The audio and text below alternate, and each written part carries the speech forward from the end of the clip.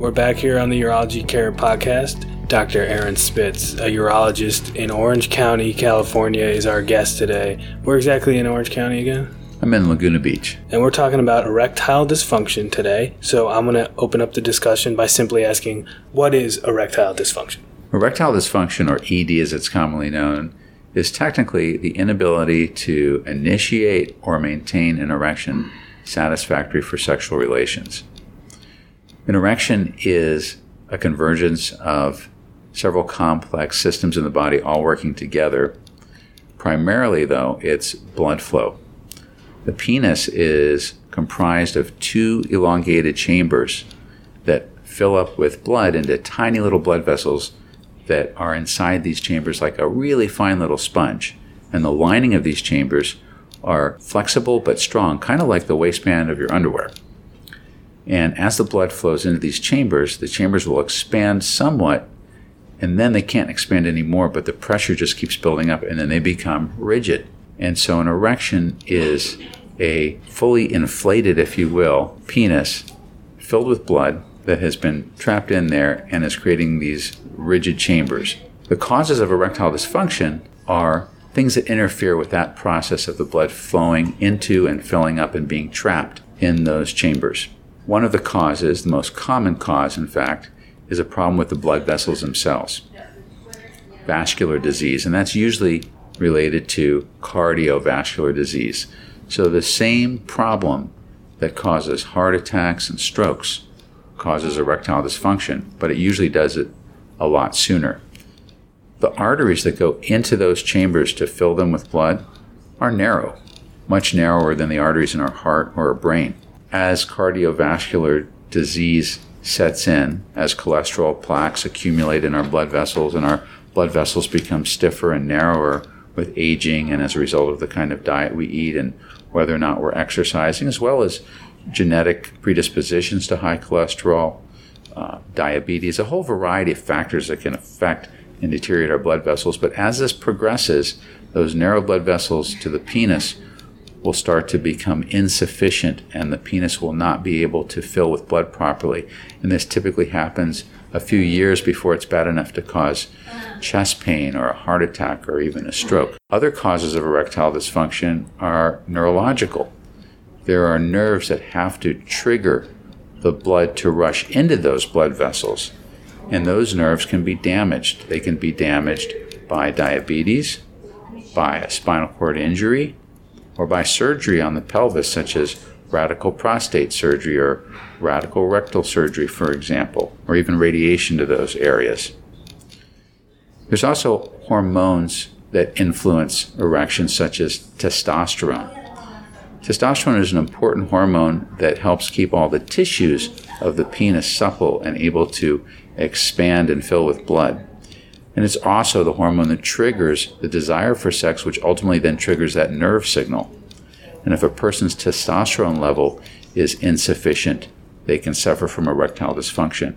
And that could be the result of injury to the testicles, side effects from certain medications, or previous injury from chemotherapy or radiation to that area, say from a previous malignancy. So between hormones, nerves, and in particular blood vessels, a variety of factors can come into play that can cause erectile dysfunction. And then, of course, there's side effects of medications that might be necessary for other medical conditions.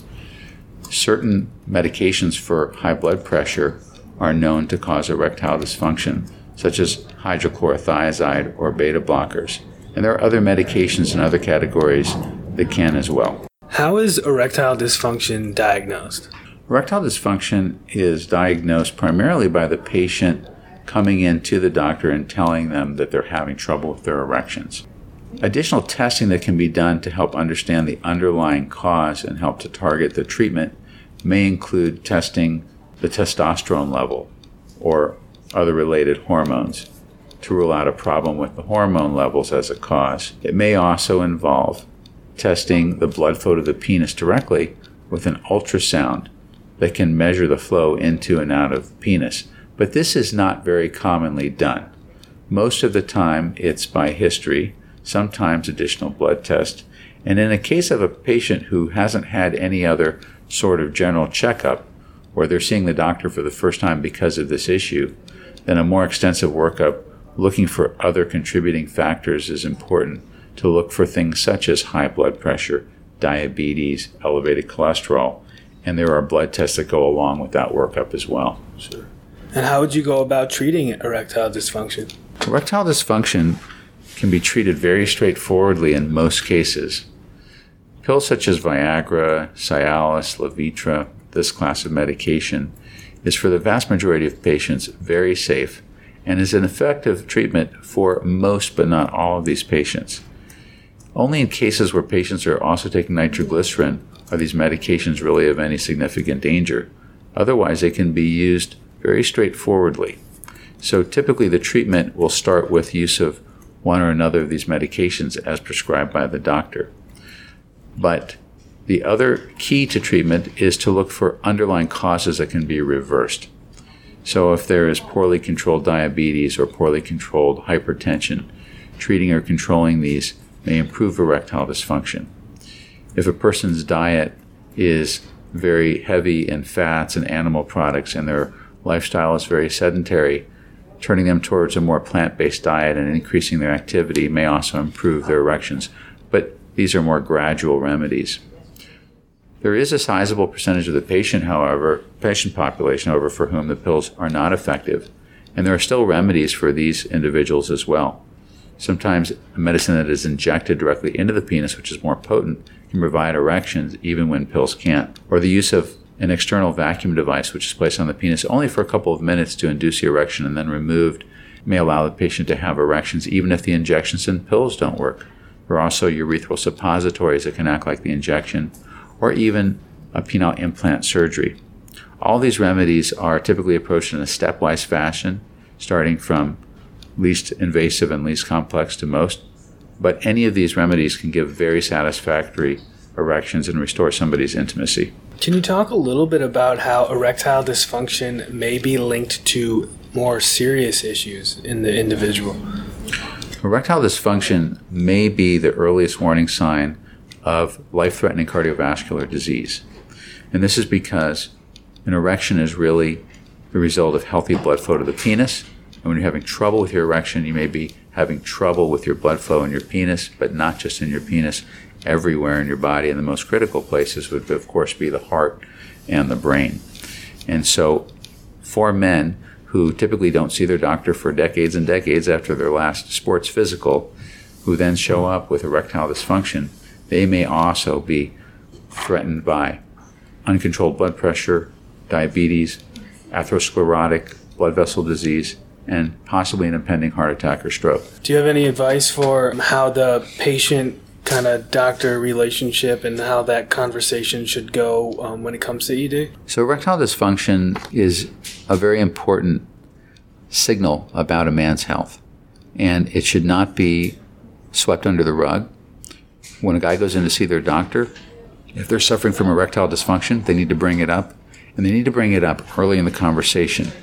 All too many patients will wait until the interaction is over, and as I'm about to leave, or even at the door, they'll say, "Oh yeah, doc, there's one more thing." And I know what they're going to say.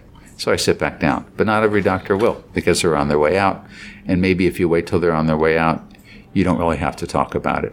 But you do need to talk about it because it can be a matter of life and death. Besides, it's an important aspect of one's health and life and well-being anyway, even if it's not related to a life-threatening situation in that individual. So it's important to bring it up because there are good remedies. And even if your doctor can't remedy it, they can usually get you into the hands of a doctor that can. So it should not be neglected. Now, if you want to find out more about it in the privacy of your own home, and more guys want to get this information privately first before they go in to see their doctor, there's a lot of great information out there, but one very good and reliable source is a book that I wrote called The Penis Book. And in this book, I cover all aspects of the penis, including erections, how they work normally, what causes them not to work normally, and an overview of all the different remedies.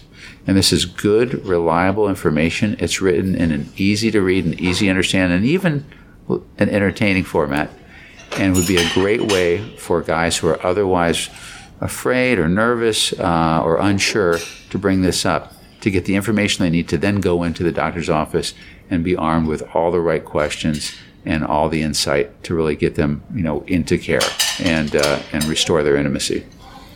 And that book is available on Amazon, or would you recommend people just Google searching, doing a Google search? Oh, yeah. No, the book is available on Amazon, on Barnes & Noble. It's available on Kindle. It's available as an Audible if you like to listen rather than read. Should be immediately available if you type in The Penis Book and my name, Aaron Spitz. Thank you, Dr. Spitz, for coming on our program today. Thanks for having me. It was a real privilege to be able to share this information. Thanks. This podcast has been brought to you by the Urology Care Foundation, the official foundation of the American Urological Association. For more information on today's topic and for all things urology health, visit urologyhealth.org. That's urologyhealth.org.